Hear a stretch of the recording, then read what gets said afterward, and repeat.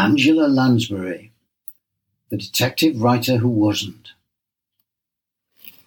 Angela Lansbury, 1925 to 2022, was born in London to an affluent family.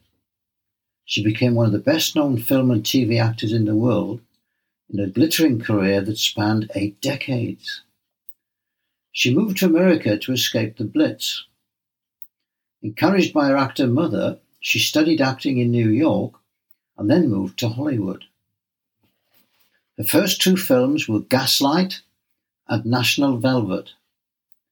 Gaslight brought into common use the term gaslighting, referring to the deliberate and systematic effects to drive a victim into a state of mental delusion and lack of self-worth. Despite the success of her first films, she remained a B-list figure at a studio, MGM.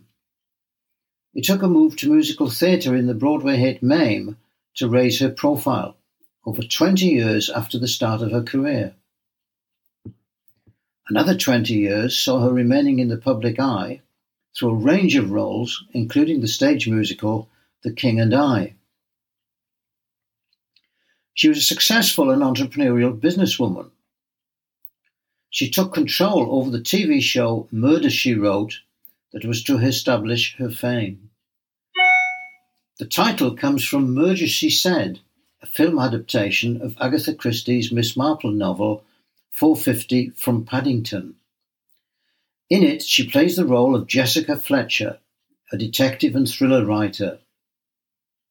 Reruns continue to be screened around the world today. It has broken numerous records, including its longevity.